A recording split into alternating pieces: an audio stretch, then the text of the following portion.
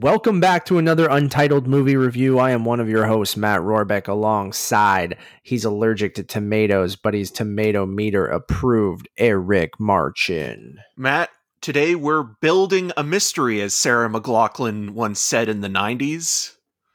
I love that. Yes, today we are reviewing. Oh my God!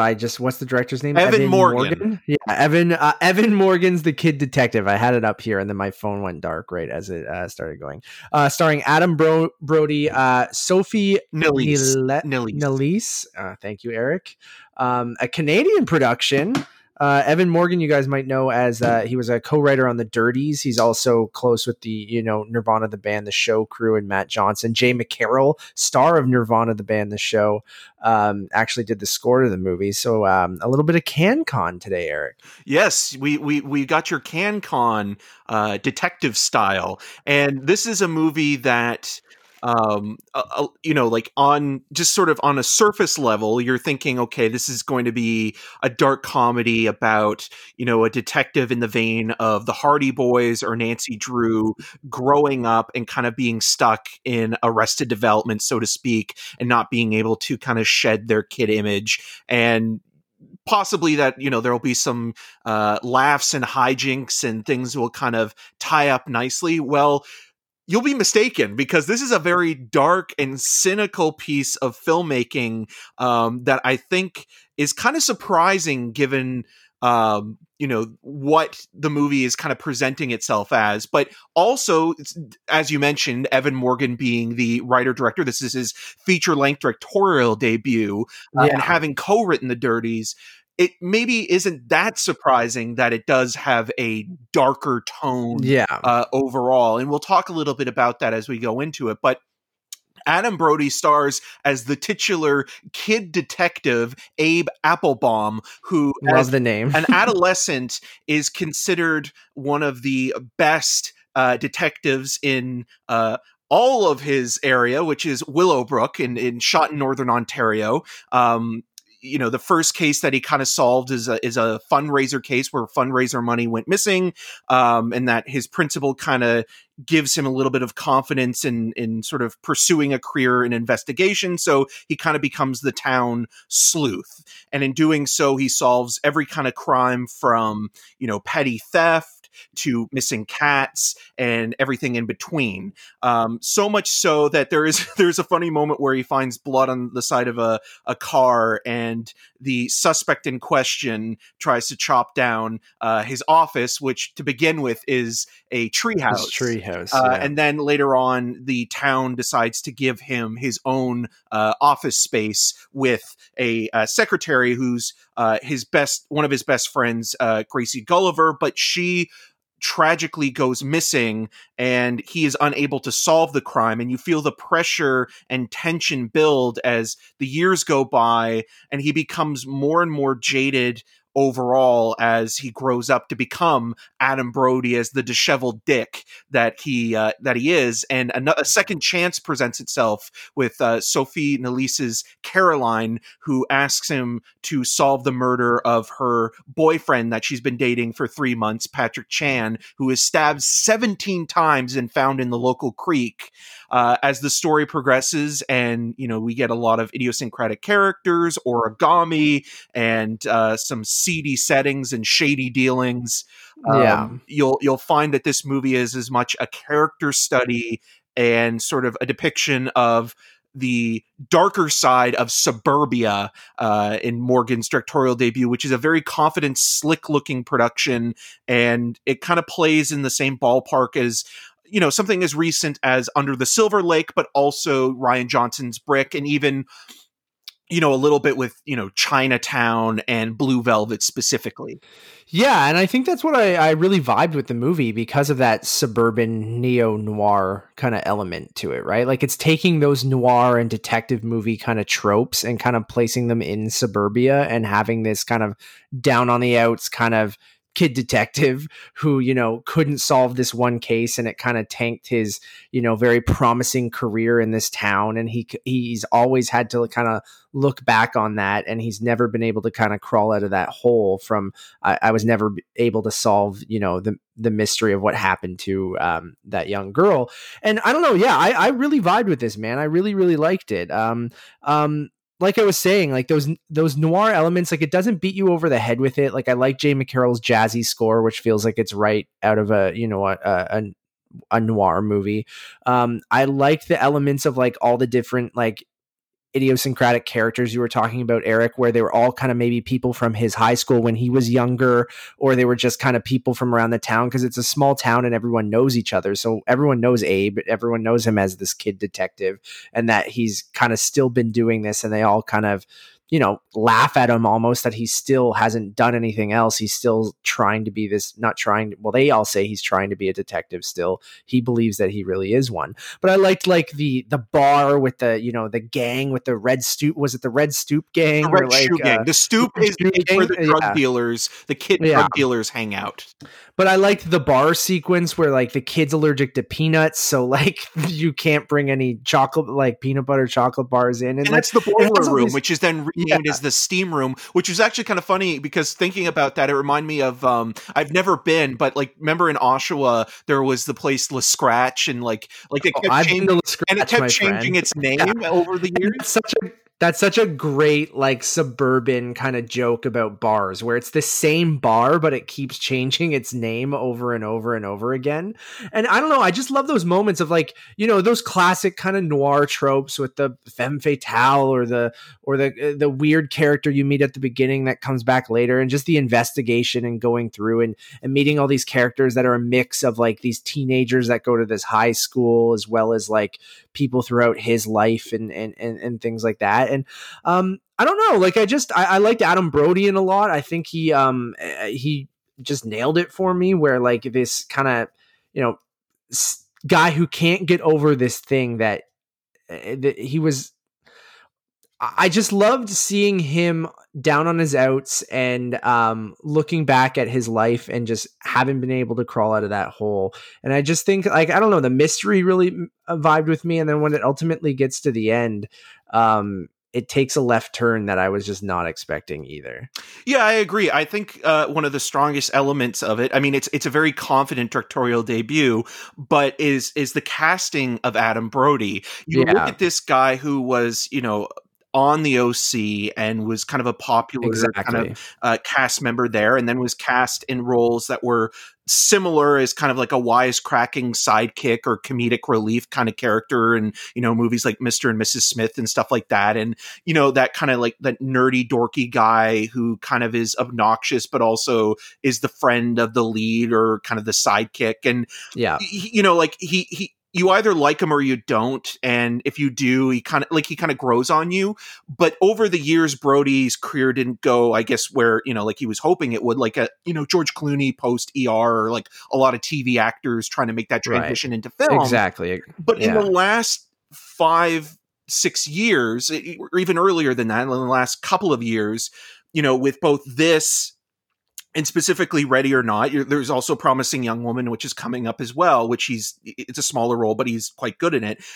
It feels like that time has really kind of stripped away the kind of innocence and idealism and the hope that he had as an actor and where he wanted maybe his career to go, and has kind of replaced it with kind of a weight and moodiness that works perfectly for this role. And he's so sardonic, but still kind of weirdly likable, and feels a little bit more authentic in kind of the depression that he's in than kind of being always up, or kind of being the guy that's sort of, you know, cheering on other people. And I even love, like, you know, when he mutters under his breath that some really profane things. But at the same time, it's almost like that's his only release for the internal, emotional struggles that he's going with, because it not only this case affected the character's career, but it also just affected him as a person, because he felt somewhat responsible for finding his friend Grace, and it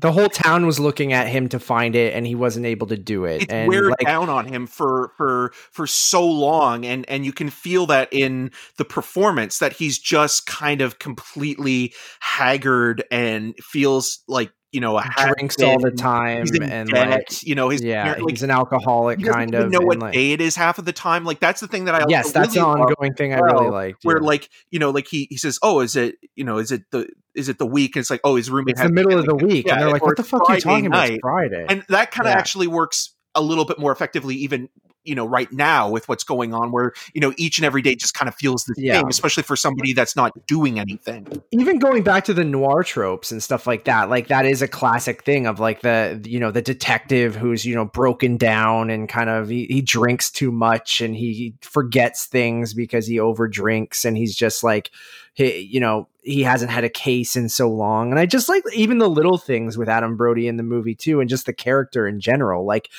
you can tell like how depressed he is and how much he doesn't want to give up on this and how much he still thinks of himself. He's like, of these cases he solved as a child, like these things for this town, and no one takes him seriously. And he's like, I did all of this shit and none of you take me seriously. And there's even little moments of like, the cases he's getting up until this murder case are, can you find out if my friend played for the Mets in the summer? Because he's like he said, like some kid comes in and he's like, Jimmy went to New York for the summer and said he practiced with the New York Mets, like a typical lie a kid tells. And the character, I think there's so much character building in the little moments in that too, where he'll go and obviously he's like, all right, how much money do you have? And the kid's like, I got a $50 bill. And you can tell like he obviously doesn't want to take advantage of this kid, but he thinks so, like he wants to be this detective so bad that he goes back. Well, he needs the money as well, right? Like that as well, but you can see that he has a conscience, which you'll see throughout the movie, to the point where he can't just take the money from the kid. Like he knows the friend is lying. Obviously, it's just a dumb lie a kid says, but he has to call the mom of the kid just to confirm it, because in his conscience he can't just take the money from the kid. But at least if he confirmed it and actually did the bare minimum of detective work, then at least he did his job. And he feels, it's like when you tell yourself like you're taking advantage of someone, but you have to do this thing just to make yourself feel better. And I think you see that throughout the movie. And then there are little moments like that, and the things he mutters under his breath, or just kind of like how much you see everything affecting him throughout the movie. Like Brody does such a great job throughout. And I actually liked the development of that character. And then ultimately, where it goes in that final act and how everything comes together. And obviously I don't want to talk about it because a big part of the movie is the mystery of what's happening. And they reference, how he used to watch mystery movies as a kid, and he'd always call who the killer was in the the first, which also works like for the noir touches. So you have bookended voiceover narration, which is very an obvious trope in a lot of classic film noirs. You also have the idea that the character talks in that kind of specific lingo. Like there are lines in this movie where or they'll hang out in like a restaurant or dive bar. There's a place called the Oak, which he hangs out, and there's a scene where he's talking to Sophie Nalise's character about what kids are into now. And there's a line, I wrote it down specifically, where he says, drugs are more popular than milk. And like, that's kind of like the line that a detective or a sleuth would have in one of those movies.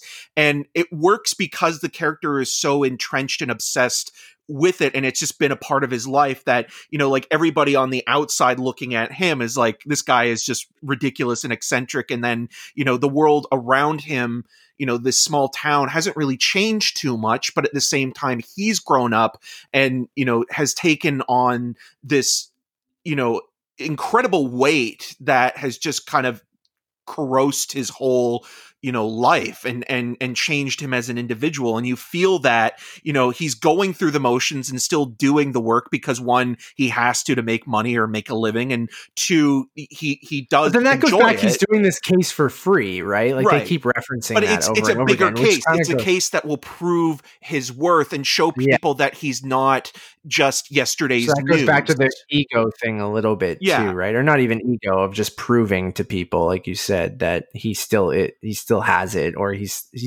But even though, like, the little moments where he sees the missing photo in the abandoned store and stuff like that, like little moments like that you really see that this thing has taken a toll on this character.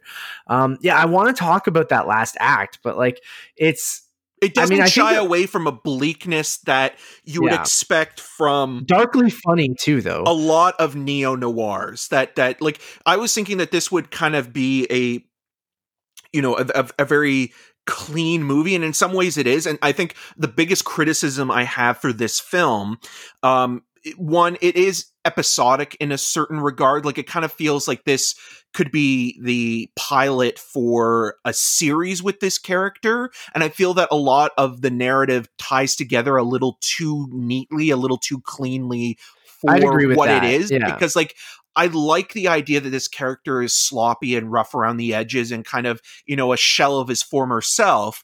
But at the same time, it feels like everything is just kind of tidied up with a nice sort of bow at the end. Not even conveniently, but just too, what am I trying to say? But yeah, I agree that, like, everything comes full circle almost too much. Yeah. In the end. And I totally see what you're saying, but then the shock factor of how dark it gets almost makes you forget about that, because you're like, wait, what the fuck? You're like, holy shit, that's dark. And then the movie, while playing, I think it's emotional at times, like what you feel for this guy, but then it is weirdly darkly funny throughout. I was laughing very, very hard throughout at just, the cynical kind of one-liners he'll have either to his parents or people throughout. And it was just like biting comedy that is like the stuff where you're like, I shouldn't be laughing at that. And even in the reveal and the final shot of the movie, you are kind of laughing just because you're like, holy fuck, this is dark and that's depressing. And and I mean, the movie is intentionally trying to make you laugh in some of those moments. But then, like, I just feel like, yes, it comes maybe too conveniently full circle at the end, where it's like, okay, suspension of disbelief is only so much in that moment during those reveal where you're like, okay. But how it all kind of plays together. And we were talking, you just came over to, you brought a coffee over and we were talking downstairs. We this happens way often, everyone, that Eric and I started talking about the movie we watched yesterday that we have to review. And then we're like, oh, we're going to have to repeat these conversations but we can talk with spoilers downstairs. Well, that's detective work, though. You just go over everything over and over and over again. I kind of liked, how it all kind of wraps up. And like, I was kind of surprised at the reveal, and that's what it's trying to do in a good mystery movie and things like that. And I would love to even watch this again, as dark as it is, just to see like, oh, do they plant those seeds throughout the whole movie, or does this feel kind of just out of left field just to shock you or whatever? And, but then I kind of like just, the toll it takes on him, and even the way that it's revealed, because it comes so full circle, it really truly affects him even more by the end of it. And I think that's just a really interesting way, without saying too much, of like, you're like, oh fuck, like like all he wanted to do, like, I don't want to go into too much, but like the way that everything wraps up, I'm like, fuck, that's dark and that is depressing. And you kind of feel for this guy. Yeah, I think the final shot of the film is a very powerful choice and one that worked. But it's weirdly funny, though. It is, but it's also funny to think of, like, going back to the beginning of this movie. The prologue of the film is, when he's a kid, and he becomes this detective, and, he's breaking into people's houses and hiding in their closet. It's funny because it's like the things you can get away with as a kid are not the same things you can get away with. And the movie plays with that, right? And the movie plays with some of that. And that's the stuff where it's like, you can tell that, okay, that is going to be a callback at some point, but the way that it calls it back, you're like, he knows he's made a bad decision in a specific moment in a specific time, but like you have to think quickly and you have to do what you have to kind of either hide yourself or figure out like what's the next step. But like when he makes the wrong move, he's even like Pong. he's just like, oh no, like I like this, like if I get caught, this is really bad. That moment is really great. Like there are a couple really good Pong jokes. There is, man, the kid at the computer, this like 13-year-old, or how old would that kid be? Like in his mid-teens. Yeah. And he plays like the mid 2000s style like rock music. And I'm like, oh God, that was me on my computer in like when you're going in grade 8, going into high school, you're in high school at the beginning, grade 9, grade 10. And I would play, shout out to System of a Down, who just released 2 new songs, but like, or that Trapped or 3 Days Grace. These are other like Disturbed, yeah, like bands like that. So this kid just sitting there are even little moments like that which you can tell like the director Evan like is probably our age, right? Because I could just, a lot of the humor just hit with me because I could tell that like, and it's the same kind of stuff in the Dirties and Nirvana the band.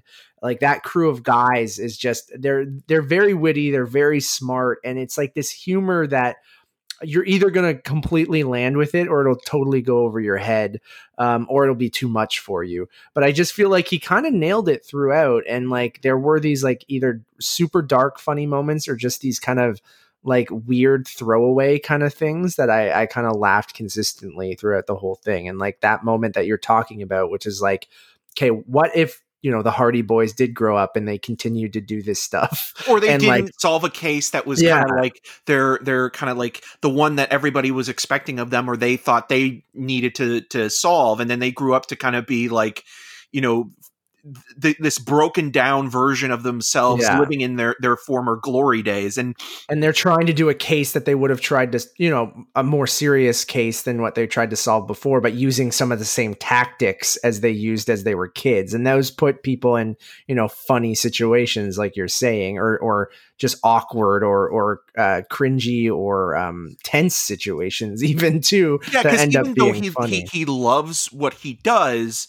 There's still this idea, there's examples throughout of him kind of just doing it because it's now also a compulsion. It's kind of what is expected of him. It's his role in this town, like you get stuck in something almost too, right? And he doesn't want to give up because that's what everyone thinks he should do. Yeah. Right. And you get like, and I know it, like everyone's been in those situations. Like there are times in my life that like, you feel like you do something for so long, even if you either don't love doing it or you feel like, no, this is just my path now. And I've put too much into this now that how could I possibly go do anything else? You get pigeonholed into a position and then like that's expected of you. And you kind of feel like, well, I have no other, I have nothing else to offer, or I'm just this kind of person. So I have to kind of keep playing the role. And you might have really liked doing it at first, but it becomes almost like it's less,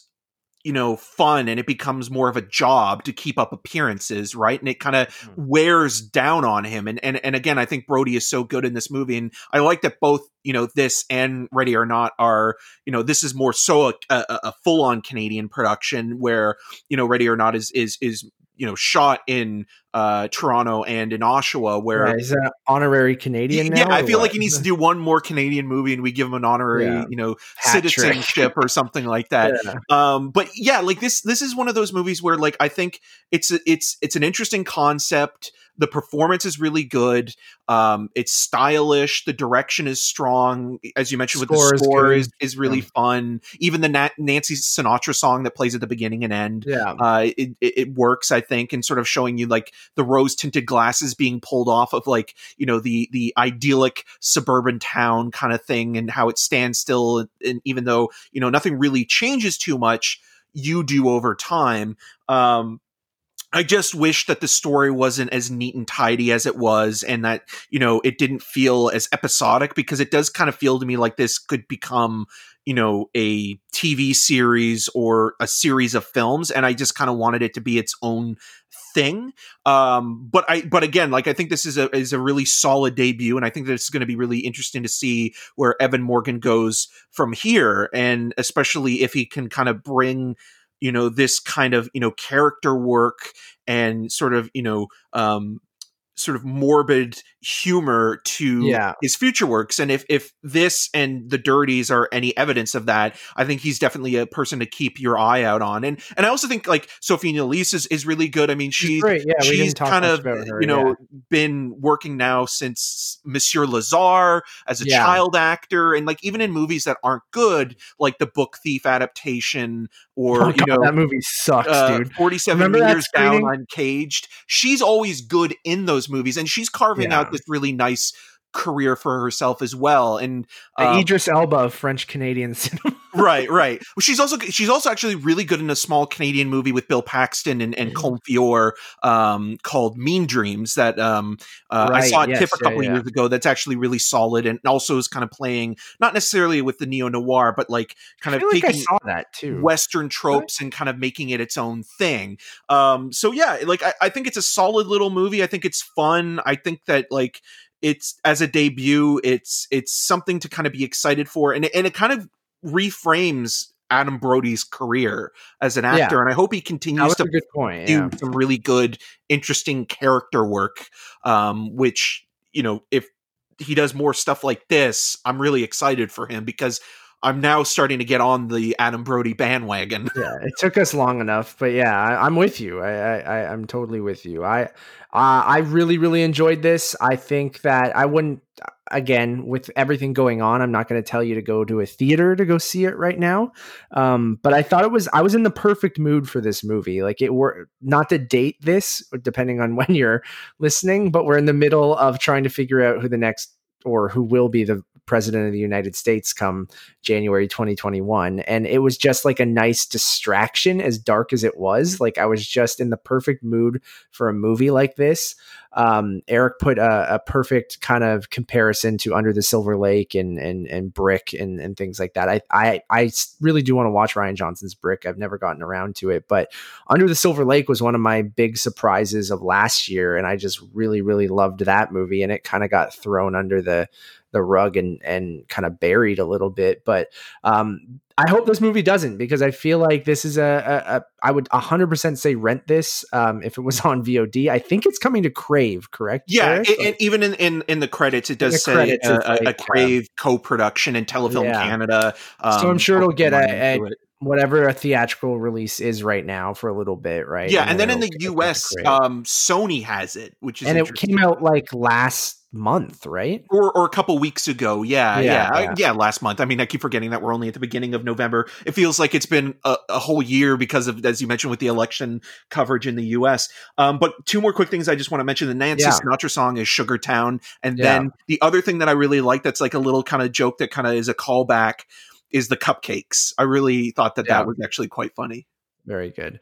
I'm going to give it a 4 out of 5. I really liked it. I'm going to give it a 3 out of 5. I know it's low, but like, I think on a rewatch, I'll like it more. But talking about it, I do like the things that I really like in this movie. I'm a fan of. And then the things that I'm kind of picky on are more just, script issues overall. Yeah, that's fair. Thank you all for listening. If you like this, we have plenty of more reviews up on this channel here, Untitled Movie Reviews. So please go back and check our archive. We have, every, big-ish movie that gets dropped on streaming services or on demand or something like that. Eric and I have been trying to review during, this pandemic and not being able to go to theaters. So we're trying to put out at least 1 or 2 reviews each week. So please go check those out. We have reviews up right now for Borat, Subsequent Movie Film, and much, much more. Our main flagship show, Untitled Movie Podcast. We've been doing monthly episodes lately, but Eric and I are going to try and ramp that up again after, this whole election cycle's over and stuff like that. So keep an eye out for our 78th draft, which is dropping very, very soon on Untitled Movie Podcast. And Untitled Movie Conversations, our interview show. Would love for you guys to go subscribe over there. Again, we're ramping everything up now that, TIFF ended, Eric's documentary awards jury ended. The election's kind of coming into an end. As we're starting into 2021, we want to ramp everything up again.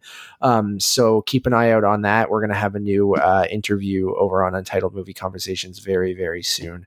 You can follow us on all of those social medias at Untitled_cast. And if you have a spare moment, we would love for you guys to go over to your podcast service of choice and drop a rating on that trilogy of podcasts I just mentioned.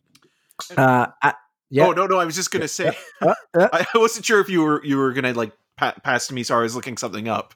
No. As always, my name's Matt Rohrbeck. You can find more of my work around the internet, but mostly at UntitledMoviePodcast.com. And you can follow me on all of those social medias at Matt Rohrbeck. I'm usually rating stuff on Letterboxd or tweeting nonsense or making fun of Christopher Nolan on Twitter. Yes, the savior of cinema. And also, if you want to see Matt and I in video form, you can head over to rogerstv.com/cinemascene and see us talk about post-TIFF coverage and what the fall season looks like or lack thereof. It's always a good time talking to Matt in any capacity because one, he's a pro at this, and also, he always has some really interesting things to say and observations that I miss. So it's always good having him on the show. You can follow me, Eric Marchant, on the social medias at EM6211. And until next time, I've got a raging clue. God.